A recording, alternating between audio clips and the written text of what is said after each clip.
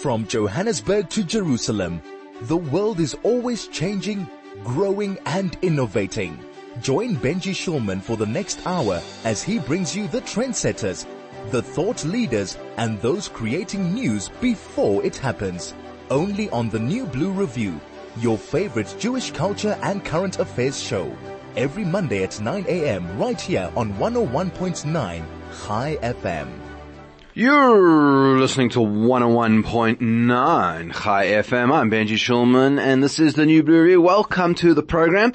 If you are struggling to listen to us, I know that our signal's been a little bit on the dodgy side, but you can definitely listen in to your favorite High FM studio shows by going to our website, highfm.com, and that will assist you to make sure that you are staying in touch, because we definitely want to have you being part of the family. And it is a Monday morning. Thank goodness it is a little bit cooler than it was. It's been a very, very hot 2 weeks, and it has not been all that much fun. But it has cooled down a bit. I see we have another tiger on the loose, which is a very interesting thing, considering tigers don't live actually in Africa. That's very much more of an Indian and maybe is it even South American? I think of tigers are more Indian phenomenon, and yet we have another one on the loose, this time in Eastleigh, which is closer to the station than the last tiger, which ran away in Walkerville. So if you are around Eastleigh, Edenvale, in Linksfield, just do look out if there are any things with stripes floating around, and if you do see them, please make sure that you call the SPCA so that they can deal with the tiger, because we don't really want a situation in which we have a tiger roaming around. And what are we going to be doing roaming around on the show today? A few interesting chats that we're going to be having.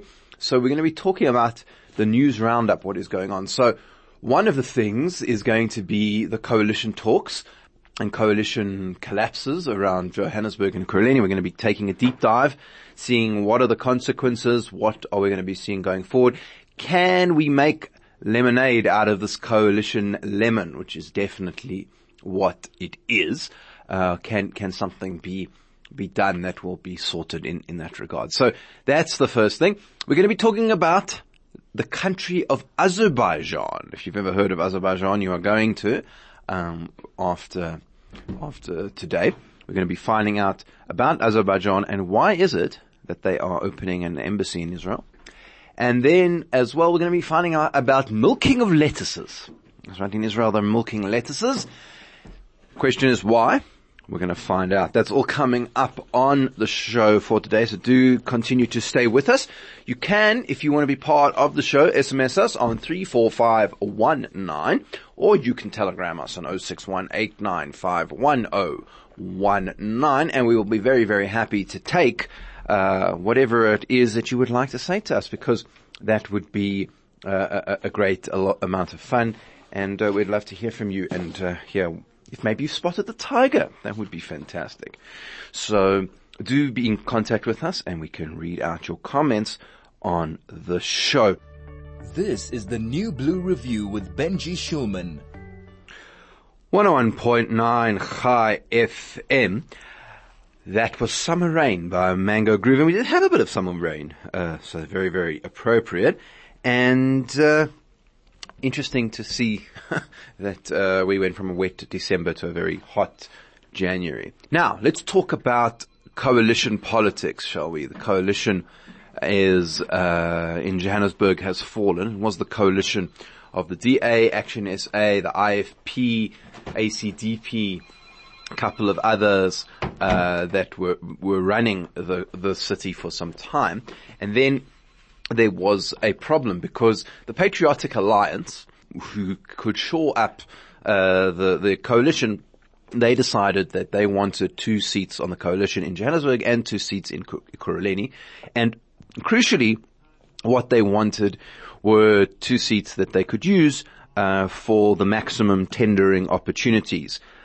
And basically, they wanted positions that would help them to effectively give their friends and family contracts for the city and enable corruption. And It's not just an idle accusation. If you look at the way the Patriotic Alliance has operated in, for example, the Central Karoo, you will see that this is exactly how they operate when they're in government. And so the DA led coalition, sort of was reticent to do this. And without them, they could be ousted by the ANC and the EFF together, as well with a bunch of other small parties like ATM and GUBD and Al-Jama. And so the Johannesburg coalition wasn't able to survive this, and it collapsed. And a new, allegedly temporary mayor has been put in. He is from the Al-Jama party, is a Islamist party, and he is going to be our new mayor in Johannesburg for, I would gather, at least the next 5 months until they can figure out what they want to do in Ekurhuleni. Now, I think this is a very bad development from a number of perspectives. Al-Jama is very extreme as a party. They consistently have been accused of sort of anti-Semitic outbursts. You'll recall that this was the guy who wanted to rename Santon Drive Leila Khaled Drive. These are all things that they do, and more than that, they are going to be putting in the hands of key politicians, key corrupt politicians, including the ANC and the EFF and the PA, various places where they will be able to sort of get hold of a lot of money that should be going to the residents of Johannesburg. Following that, in Ekurhuleni, we are likely to find that we will be with an EFF mayor in that city. So there is, it's not good news in the short term. We need to be honest about that and say that this is what is happening. So where do we start to think about going forward? Well, let's start with the good news. Although City of Johannesburg is now without its mayor, and Dr. Umpupalatsi, who was actually a very good mayor, she was hardworking and was trying to get to the bottom of some of the problems. It's actually a more stable government than it was before. In the previous incarnation in 2016, the city was effectively completely beholden to the EFF. The DA could only run the city with the EFF support, and that led to a lot of problems for how they had to operate, and they didn't enjoy it, and it didn't work especially well. So this was a big concern. This time round, the DA has been able to hold on to the city a little bit longer, not as long, I think, as some of us would have liked, but effectively, I think that they've probably been running the city for about a year and a half, all told, which is a better option than last time around. The reason was they had a few of these smaller party support. And the good news is that in the medium term, this trend is going to continue. The kind of forces that are running the cities are going to become less and less ANC, and the support amongst the ANC is going to start to collapse. And so in the medium term, what I suspect will happen in Joburg is what is happening in Tshwane, right? In Tshwane, we have a coalition government of the DA, the Action SA, the IFP, the ACDP, and parties which all kind of sits on the central right of the body politic, and they sort of make a noise with one another, but they get stuff done, and the city is operating despite some considerable challenges, including how they're doing spending and all sorts of things. So they're having a few issues, but it's running, and that's good. And that's probably what's going to be in Johannesburg in 2026, which is the next time we have a municipal government. So it's tough, but it is what it is, and we are there. So that is the case around Joburg for this. More importantly, what the DA has done here, I think, is look forward to 2024. 2024 is not that far away. This year is 2023, in case you didn't notice. We're coming up to an election in 2024. And that means that election is for national and it's for provincial. Now, at the national level, the ANC, it's increasingly looking like it could drop below 50% and really put itself under pressure. But in Gauteng, some estimates show it dropping as low as 30%. It currently is on something like 50.1. And if it dropped to 30%, then between it and the EFF, assuming the EFF didn't go up too much more than it currently does, you could actually have a situation which starts to mirror the city of Johannesburg, the city of Tshwane, where you have Gauteng being governed by the opposition. And I think that would be a very, very good outcome. And basically, the city of Johannesburg was a hard story to sell for the DA and for the coalition. But it's a hard work city, it's hard to run. And they would have preferred to stay in power. But in the absence of power, they've just handed the residents of the city over to the most useless, corrupt, ridiculous coalition that has ever run the city. And the ANC is now going to be copped with every municipal failure, of which there are many and will continue to be so for between now and 2024, unless something very miraculous happens. And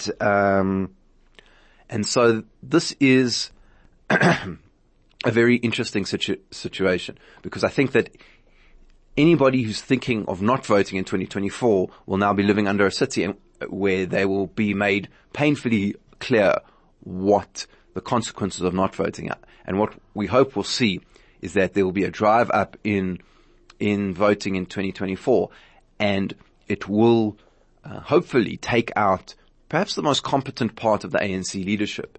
And once they remove them, I think that a lot of things will start to change as the ANC loses power. And hopefully groups like the PA, who've now hitched their wagon to the ANC, voters will see this and they will understand that they can lose a lot by voting for these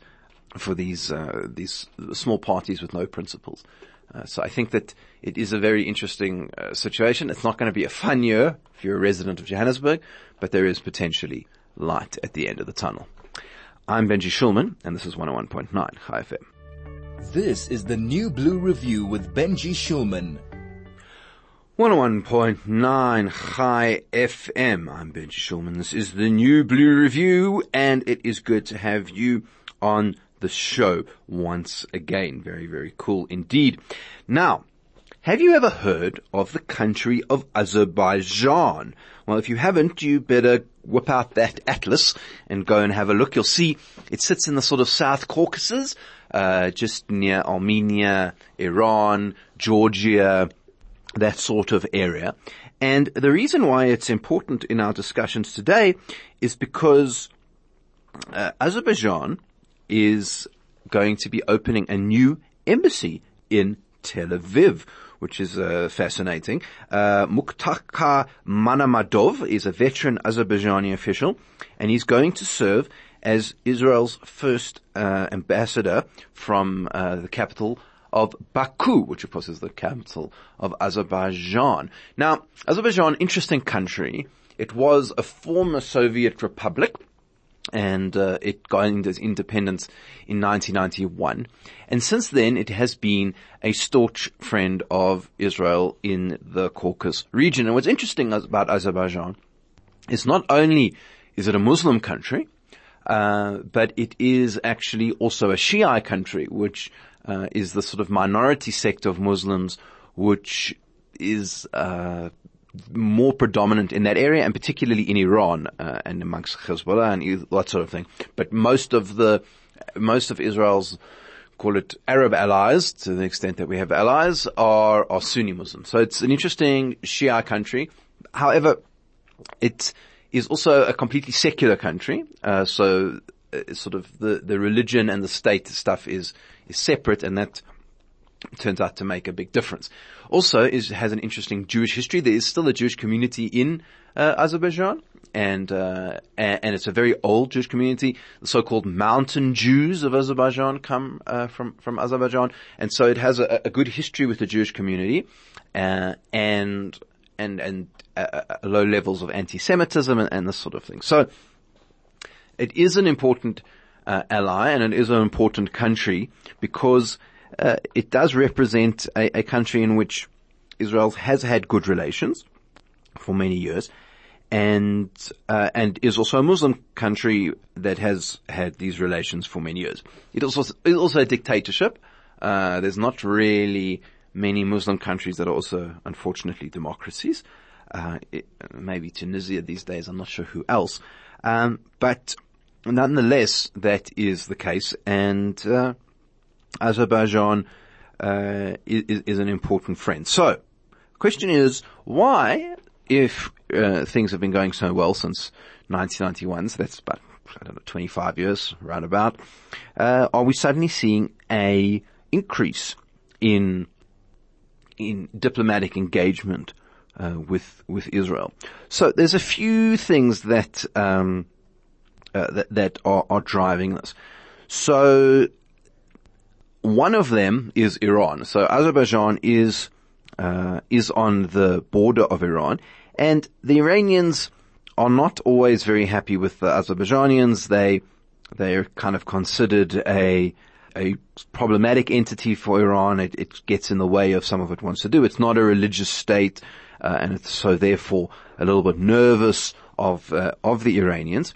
And so that is something which is driving them to be a little bit more closely aligned with Israel. Second of all, the Azerbaijanis have a long-standing war with the Armenians over some territories that the one have and the others don't. I don't want to get into it. It's very complicated. But basically, there's a territorial dispute between Azerbaijan and Armenia.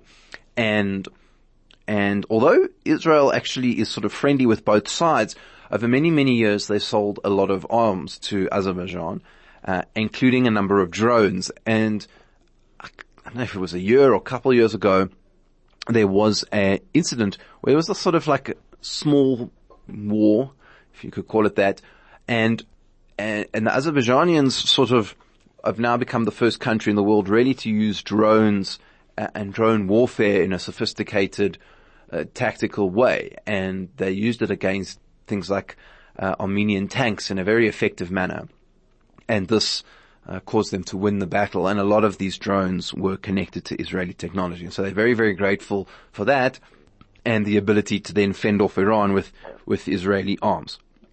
So those are two elements. The other one is the Abraham Accords. Now that there is an Arab supporting bloc in the Middle East through the Abraham Accords, particularly through the UAE, it does allow them to become a little bit more engaged in the region, and it makes it seem fine to do things like send an ambassador, where they would normally have had a lot of criticism. Now the Abraham Accord sort of like covers this down, and means that they're not going to get so much criticism, so it's not so bad. And then lastly is Turkey. As Turkish and Israeli ties have warmed, that has improved things as well. Azerbaijan has always had a good relationship with Israel, but it's also had a good relationship with Turkey, which is a very important group country in its political persuasion as well. And so now that Turkey has started to increase its ties, it also makes it more comfortable for the Azerbaijanians. So you have a situation essentially where Azerbaijan had for a long time good relations with Israel. This has helped the Azerbaijanians in many ways with what they need to do to protect their country, and the diplomatic environment around them has also improved, whether that's in the cause of the battling Iran, or in the cause of making peace with the Arab states, or the improved ties with Turkey. All of these things are pushing the Azerbaijanians to be more comfortable with Israel, and this means that they are sort of more likely to want to be engaged, and that's why we are seeing a new Azerbaijani ambassador in Tel Aviv. And interestingly, we actually had many years ago on this show, we actually had the Azerbaijani ambassador to South Africa, and he came on the show and chatted to us about the history of Azerbaijan and the Jewish community and Israel and what they do in South Africa, which I gather is a lot of work around oil and gas, which is sort of quite an important part of their economy. So that is what is going on in Azerbaijan. If you'd never heard of it before, then you have heard about it now. And it is very exciting and very, very, a very good thing to see that there is still important improvements in the peace of that area, and hopefully it should continue.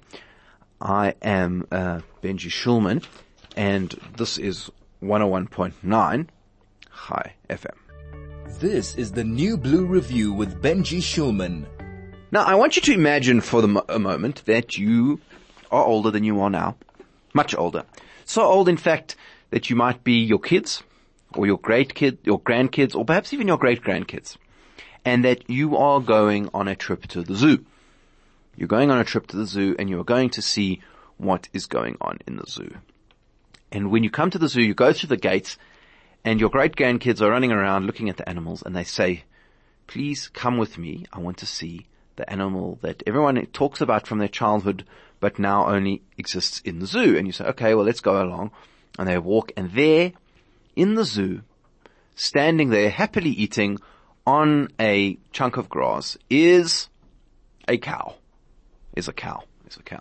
And why would a cow be in a zoo?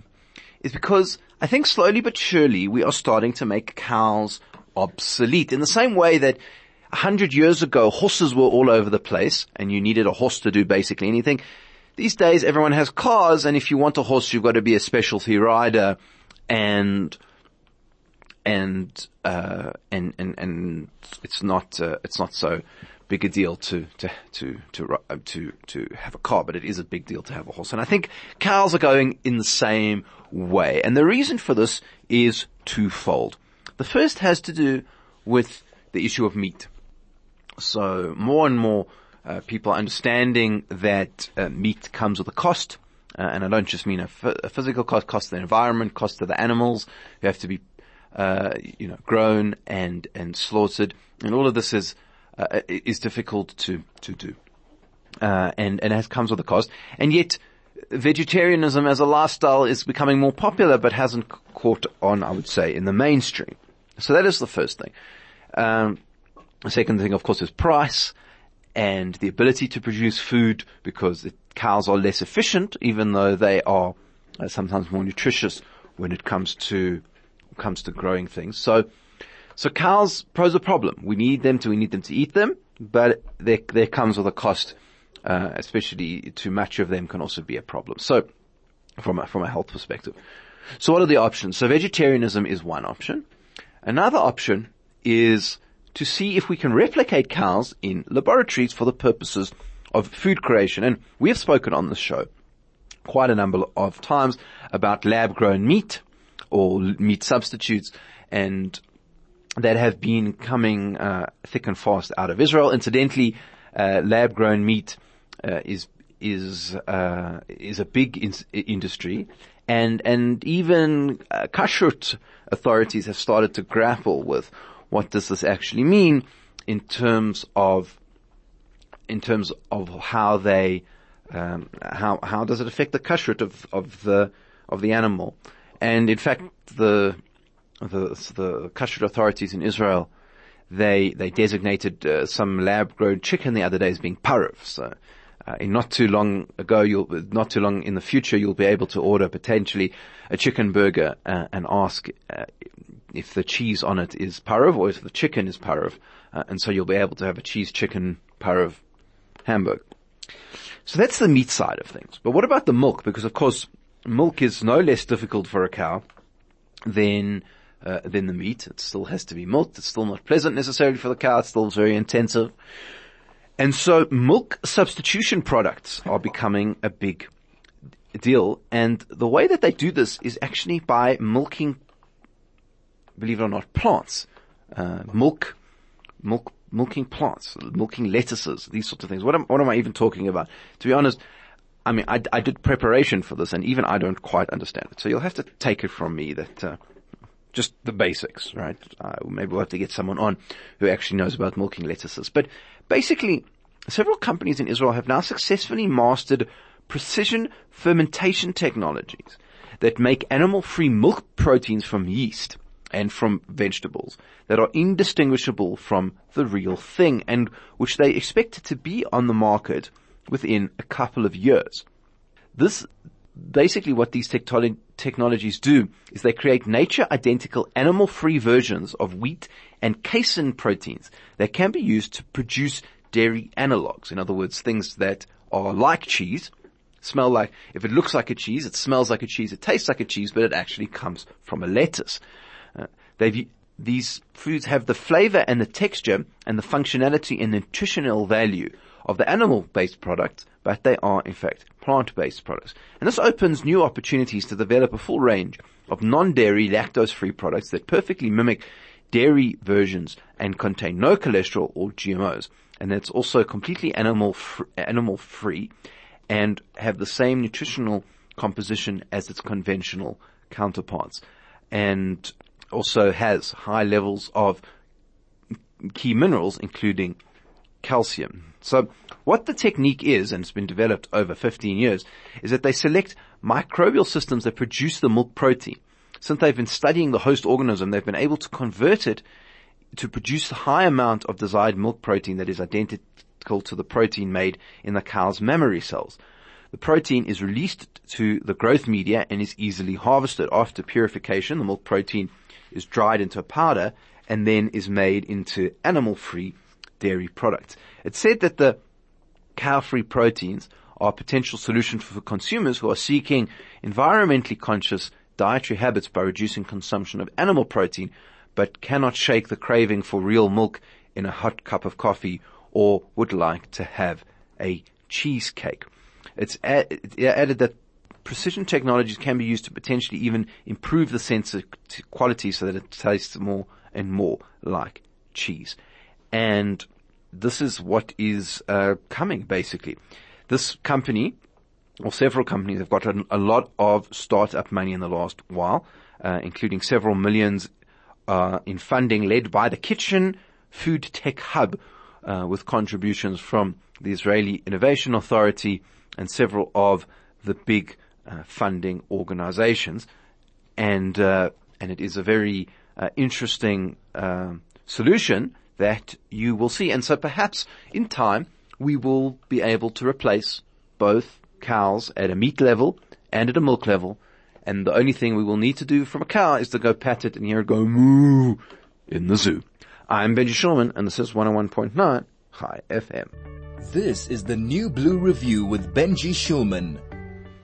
101.9 Chai FM, and pushing on towards the end of the show, let's have a nice piece, some feel-good piece for the end of the show and the beginning of the week. And it is that Izraid CEO Yotam Polisser has won the Charles Bronfman Prize. The head of the Israeli humanitarian aid group is always willing to take on challenges that may seem risky or impossible, and he has dedicated the $100,000 prize to the Izraid team and the communities that it supports. Polisser is the CEO of Israel's leading humanitarian organization, Izraid, and has been named the recipient of the Charles Bronfman Prize for 2023. And the annual award is presented to a humanitarian whose work is informed by Jewish values and has significantly impacted the world. Polisser is 39, and he joined Izraid as a volunteer in 2011. And he led the organization's mission to Japan after the earthquake there and the tsunami that left 20,000 people dead. He also became the organization's second full-time employee and led emergency missions to the Philippines after a typhoon and to Sierra Leone during the Ebola crisis. And working with him on that, he managed to help the Israeli government, and the Israeli government was actually awarded a prize from the AU for its work in assisting in the Ebola crisis. Nepal, and he also did followed the Nepal earthquake in 2015, and also in Greece and Germany for the Mediterranean refugee crisis. And he also helped evacuation of 205 vulnerable refugees from Afghanistan after the Taliban takeover of the country. And these are all very, very interesting. But for the purposes of our discussion today, he has also worked in Mozambique.